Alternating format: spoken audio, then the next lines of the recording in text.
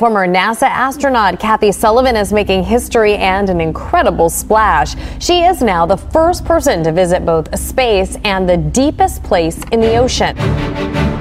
In the summer of 2020, Kathy Sullivan entered the history books with a rather curious title, the most vertical woman in the world.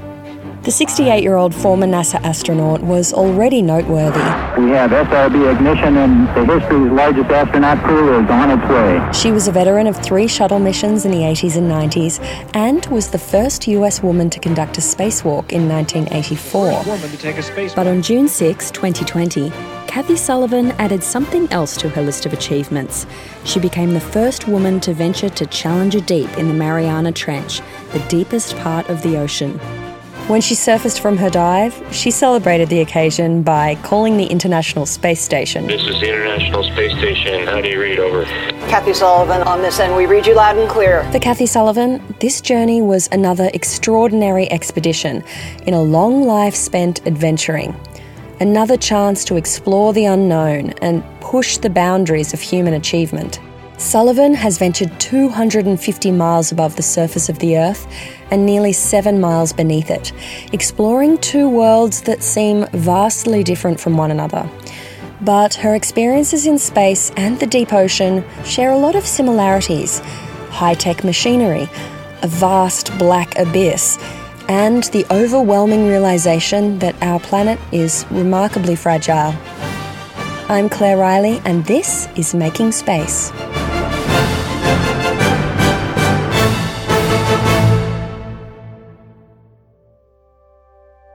For someone who's been to space 3 times, Kathy Sullivan is remarkably down to earth.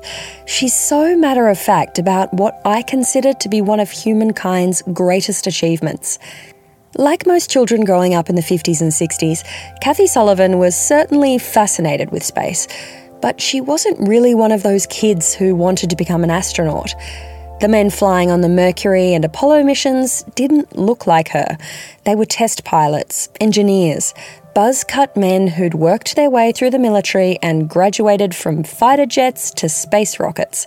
Kathy Sullivan was more interested in life here on Earth, particularly in earth sciences. She was fascinated with how the Earth fit together, giant tectonic plates pushing up against each other deep beneath the ocean. She went on to get her PhD in oceanography and specialised in marine geology. But as she got older, there was one thing about going to space that really captured her imagination. I'd grown up with the space age as a youngster in the United States and had absorbed, I think, everything that was written or televised about every single mission.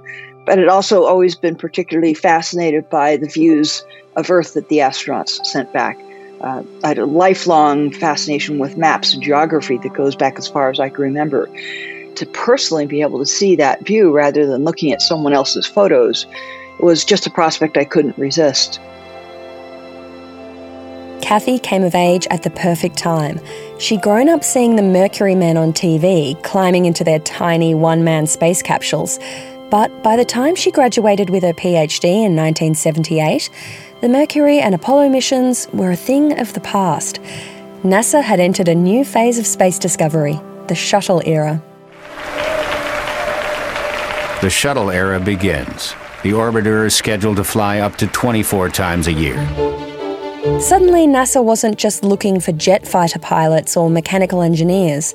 This new era of space exploration also opened the door to new astronauts. This is Shuttle Launch Control. We have now joined history's largest crew of astronauts in the Operations and Checkout building. Seated to Commander Crippen's right is Kathy Sullivan. She's a space rookie, of course, on her first mission.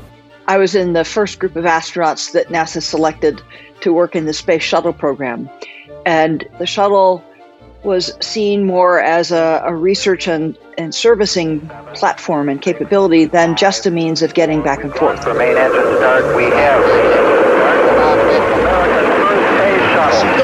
The mindset change was that it's now time to start living and working in orbit. And so as NASA contemplated that in the mid-70s, late 70s, they realized they would need a different mix of engineers and scientists, as well as top flight test pilots to fly this magical flying machine. Fly like an eagle. Go. NASA was looking for mission specialists, and Kathy Sullivan was the perfect candidate. She'd spent her PhD leading research expeditions out in the North Atlantic Ocean, an unpredictable environment where anything could go wrong. Her job was planning for the what-ifs. What if the weather turns or the equipment breaks down? How do you train for that? And what spare parts will you need? In fact, the kind of person NASA was looking for, Kathy Sullivan had been that person her whole life.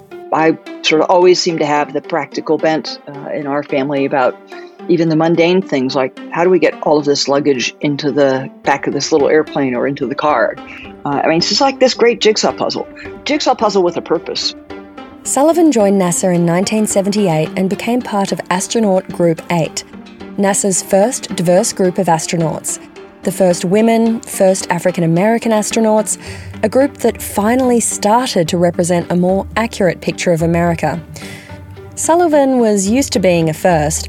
At university, she was part of the first generation of women conducting field research as oceanographers.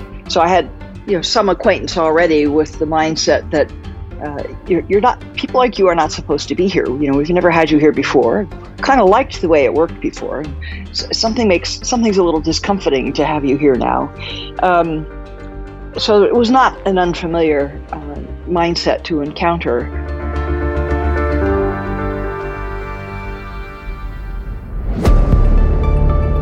She says she never experienced overt misogyny, but there was still a mindset, a sense that the first female astronauts would be scrutinised far more than their male colleagues. I do recall that I was aware, and my other 5 female colleagues as well, that we were going to be watched very closely. That's fair. You have to live up to the expectations and perform. That's fair. But that how well we did that and how well we handled ourselves otherwise would probably play quite a role in how wide or not wide the door swung open for women who might come behind us. The 6 women of Astronaut Group 8 trained alongside their 29 male counterparts, learning shuttle systems and aircraft operations. They walked through simulations and trained in underwater tanks to help recreate weightlessness. But despite the giant leap towards equality, the women still faced their share of hurdles.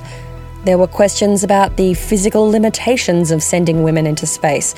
There was the makeup kit that NASA developed for its female astronauts, so they'd still have access to mascara and lip gloss in space. And then there were the stupid questions. In 2002, Sally Ride recalled the engineers who asked her how many tampons she'd need for a 1-week flight. Is 100 the right number? They asked.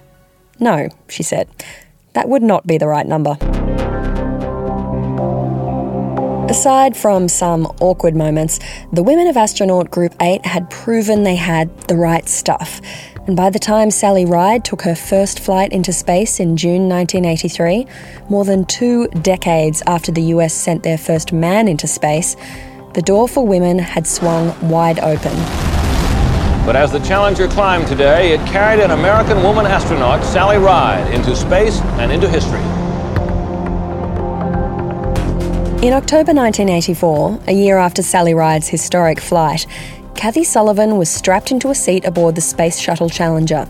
After a lifetime of exploring the ocean, she was ready for her next great journey.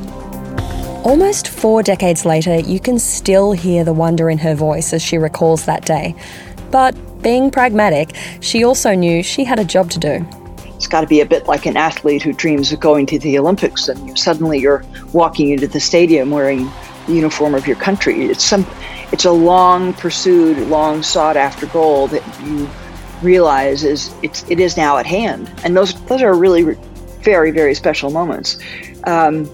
There's not a lot of time to bask in those feelings as you're strapping into a space shuttle. I mean, there's an awareness of them even in the moment, but it's not what you're focused on in the moment. It can't be what you're focused on in the moment because you've got things to do, and life is about to get a whole lot busier when those engines light. Mission Specialist 1, Kathy Sullivan, now boarding Challenger's cockpit. And NTD MS2 radio check.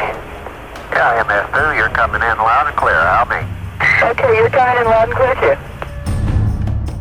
I can't really imagine what it would be like to blast off into space. The excitement, the trepidation, the sheer terror. The movies have taught us that flying to space is thrilling, nail-biting, and utterly beautiful. But for the astronauts travelling into low Earth orbit, it's an exercise in complete focus, making sure all systems are working, looking for the flickering dial or the light indicating that something's wrong. Still, less than 10 minutes into her first shuttle flight, when the engines shut off, Kathy Sullivan had a very human reaction to being in space. I saw this big blue and white arc of the Earth, and I absolutely couldn't help myself. It was absolutely breathtaking, and I blurted out, "Wow, look at that." 4,800 feet per second, distance downrange 20 nautical miles. Our engines have just cut off. We're still in the middle of very important checklists that make sure that we actually get all the way into orbit and get everything sorted out and settled down. So it's not the right time to blurt out, "Wow, look at that," and distract all of us from that important work. So 8.5 minutes into my very first flight, I got a minor admonishment from my commander. No, not yet. We're busy. Not my finest moment. And we have a nice picture of the Earth. Over her 8-day mission, Kathy Sullivan would get more chances to marvel at Earth. On October 11, 1984, she became the first American woman to conduct a spacewalk. It lasted 3.5 hours, which is short for a spacewalk, but she was so focused on her work that her commander had to remind her to stop for a moment and appreciate the view. Floating around, feeling completely weightless, this wasn't the underwater training tank back in Houston. This was the real thing. Okay, I'm loaded now. All right, you still got a good load on it. I gotta get out of it. 4 IFM in space. Spacecraft repair right here. There's no water around you right now. There are not scuba divers hovering nearby to keep you safe. And that big blue thing up there is not the surface of the water tank. That's actually now the Earth. At least take that moment to imprint that in your mind. Kathy Sullivan had been fascinated with the Earth her whole life, and now that she was in space, she had a whole new perspective. Orbiting around this big blue planet every 90 minutes, she saw 16 sunrises and sunsets every 24 hours. At the end of her day, when all her work was done and she was winding down to go to sleep, Sullivan would stop and take everything in. Those were the times that I could put on a pair of headphones and float up to the window and just watch the Earth go by and take in whatever sights were below you. One night passed, for example, and we were crossing from the daylit side of the Earth to the night side of the Earth, and I was at the window looking down, and the Earth below me is dark. But the space shuttle was high enough that we were still brightly lit by the sun. And I had this moment of realizing there could be a little kid down there, right down there in that dark bit. There could be a little girl down there right now, looking up and pointing at the sky and saying, "Look, Mommy, there goes a satellite." And she's pointing at me. And, those kind of, there are those sort of mind-bending moments every now and then where it always was in the back of my mind that it was extraordinary to be where I was, feeling so normal, listening to some tunes, maybe sipping a drink, and yet zooming across the planet at 17,500 miles an hour. And sort of, how could it feel so normal to be so extraordinary? Kathy Sullivan flew on her third and final mission in 1992. She logged a total of 532 hours in space. But her life of exploration wasn't over. She continued to fly as a private pilot. In 2014, she became the administrator for NOAA, the National Oceanic and Atmospheric Administration. And then, in 2020, she got a call that would take her on a whole new adventure to the deepest point in the ocean. I'm Victor Vescovo. I'm the owner and founder of Caladan Oceanic, which is an ocean research organization that owns the Deep Submergence Support Vessel Pressure Drop and the Deep Submergence Vehicle Limiting Factor. Victor Vescovo plunged nearly 36,000 feet in his watercraft to the lowest part of the ocean in the Pacific's deepest natural trench on the planet. Victor Vescovo is an explorer, submarine pilot and climber. He works in private equity, but he spends his spare time climbing the world's highest mountain peaks and diving to the bottom of the ocean. Picture an American Richard Branson, a silver beard and long blonde hair that wouldn't look out of place under a leather aviator's cap. The Dallas man who's climbed the highest peaks on every continent and now traveled to the deepest point any human has ever gone in the ocean. In 2019, he piloted the submarine that completed the 5 Deeps expedition, the first manned voyage to the deepest point in the world's 5 oceans. His team travelled around the world, taking their submersible, the Limiting Factor, across the Atlantic, the Southern, Indian and Pacific Oceans, finishing up in the Arctic. When he describes the trip, he talks about diving to the Titanic, not because it was part of their mission, but because it was on the way. For Dive 4 of the expedition, the team journeyed to the bottom of the Mariana Trench off the coast of Guam, the deepest ocean trench on Earth. Its deepest point is known as Challenger Deep. At bottom. Repeat. At bottom. Thank you. Congratulations to you all. The mission was a success, but Vescovo wanted to go back. So he and his crew made a plan to take the Limiting Factor down 6 more times in 2020. But because it's a 2-person submersible, the question soon turned to who should journey with Vescovo to the ocean floor. Dr. Sullivan came across my desk when I asked other people, I really think it's about time and it's appropriate to take the first woman down to the bottom of the Mariana Trench, because our field is unfortunately dominated in marine exploration by middle-aged, white guys, which is unfortunate. And we're trying to broaden that out to a larger group. And so in asking people who they thought should go down, the same name kept coming up, and it was Dr. Sullivan, someone who had a PhD in ocean geology, who had been an astronaut, the first American woman to do a spacewalk. So I gave her a call, and we immediately hit it off. Sometimes you just find the right person for the right mission, and she was absolutely perfect for it. For Kathy Sullivan, a woman who'd spent her life studying the world's oceans, the opportunity was irresistible. The ocean as a whole is extraordinary to me. It provides half of our oxygen. It makes our weather and climate work. It's essential to every bit of life on this planet. And these very deep zones, the part of the ocean known as the Hadal Zone, named after Hades, the netherworld, that's the part of the ocean that's deeper than 6,000 meters. It's a tiny percentage of the ocean by area, and we just know terribly little about it. So, what lives there? What kind of genetic material is there? All those questions are still just barely being scratched at. So it's another one of the frontier unknowns that is just intriguing to get to see and explore with your own eyes if you're someone like me. You might have heard of it, but here's a refresher.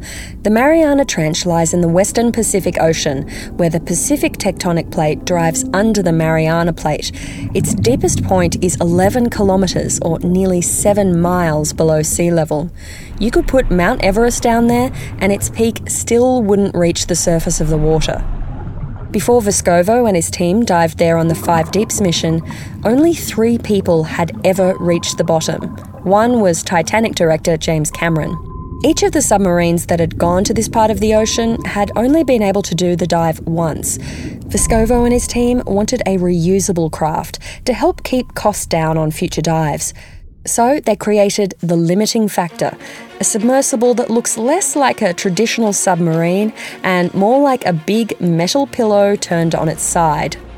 Made from titanium and a special material called syntactic foam, it can withstand huge amounts of pressure and still stay buoyant.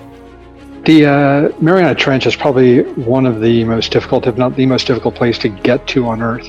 The pressure of the water when you get to the very bottom, which is just shy of 11,000 meters, is 8 tons per square inch on every part of the submersible.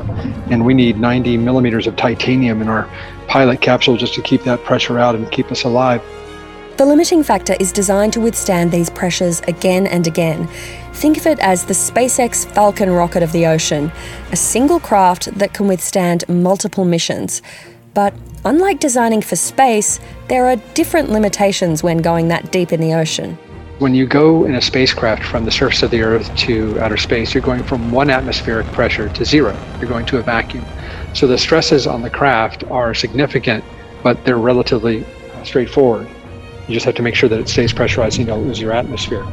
It's different going to the bottom of the ocean. You're going from 1 atmosphere to 1,100. And what's really fascinating to people is once you get below about 5,000 meters, or about halfway into a full ocean depth dive, or about 2 hours, there literally are no photons in the water. There is no light. It is the most black you can actually possibly see when you're looking out of the viewport. To save battery power, Vescovo kept the lights off during the dive. They descended about 1 metre per second, and it took them 4 hours. When they reached the bottom, the lights were switched on. And that's when the ocean floor slowly came to life through the small viewports on the sub. Kathy Sullivan finally saw with her own eyes as this desolate landscape slowly revealed itself.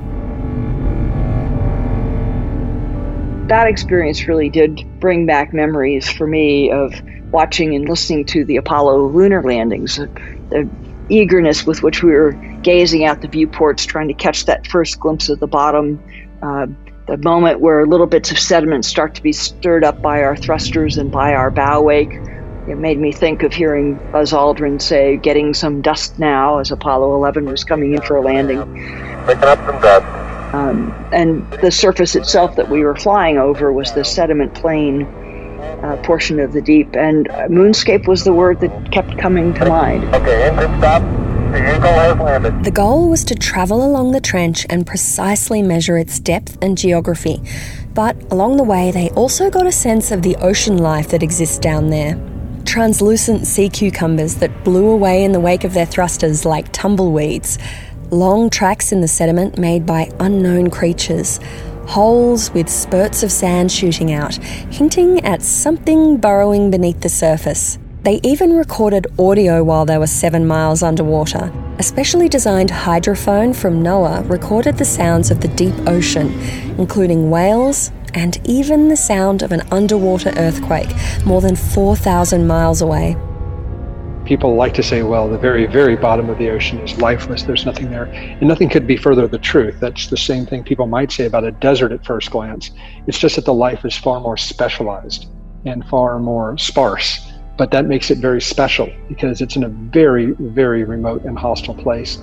It did feel like a very alien moment. Who was the more alien, us or the lander or the denizens that naturally live there is an interesting question. But even here, in this alien world, there are still traces of human contact. Even in this very remote, exceedingly deep place, even there, debris from human society has been observed. Plastic bag, soda pop can, microplastics in the guts of some of the organisms. So it seems far removed when we think about geography and physical distances. But the data and the science make a very clear point that not even these seemingly very remote parts of our planet are in fact unconnected from us. And that's something that stayed with Sullivan. In fact, for her entire career, whether she was floating above our planet or descending below its surface, Kathy Sullivan has gained a deep appreciation for just how precious our planet really is. If we muck up how we live and work with the ocean, we are mucking up with the fundamental circuit in our very own life support system. The ocean is absolutely integral to every bit of life on this planet. So overfishing, seabed mining, whatever next things we think are economic frontiers in the ocean, I think we need to keep in mind that they will impinge on the life support system that every single human being and other living creature on this planet depends on. When she resurfaced from Challenger Deep, Sullivan called the International Space Station from the bridge of the expedition ship. She spoke to astronauts Bob Behnken and Doug Hurley, who'd just flown to the ISS on the SpaceX Crew Dragon, the first privately funded, fully reusable spacecraft. There was a nice parallel with her journey in a privately funded, reusable submarine, what she calls an inner spacecraft.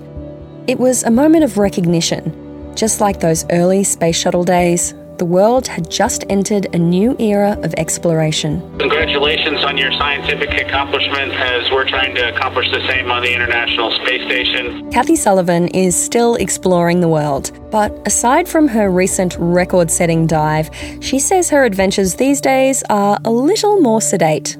I do still like to explore a bit, but I've had such a rich buffet of exploration in my life so far. I find now what I like to do is return periodically to a small number of favorite places. So it is continued learning and exploration in that sense, but rather calmer, rather less hazardous, and almost always really much more comfortable than my earlier explorations.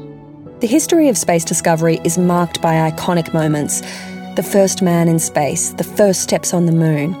But for Kathy Sullivan, the most vertical woman in the world, the journey to space was really just one small step in a lifetime of exploring a truly remarkable planet. And thanks to Kathy Sullivan, the door was swung open to anyone who is willing to venture beyond the possible, to the women and men who are fascinated by our planet and the place it holds within the universe. There's really no barrier to exploration. All that's needed is a sense of adventure.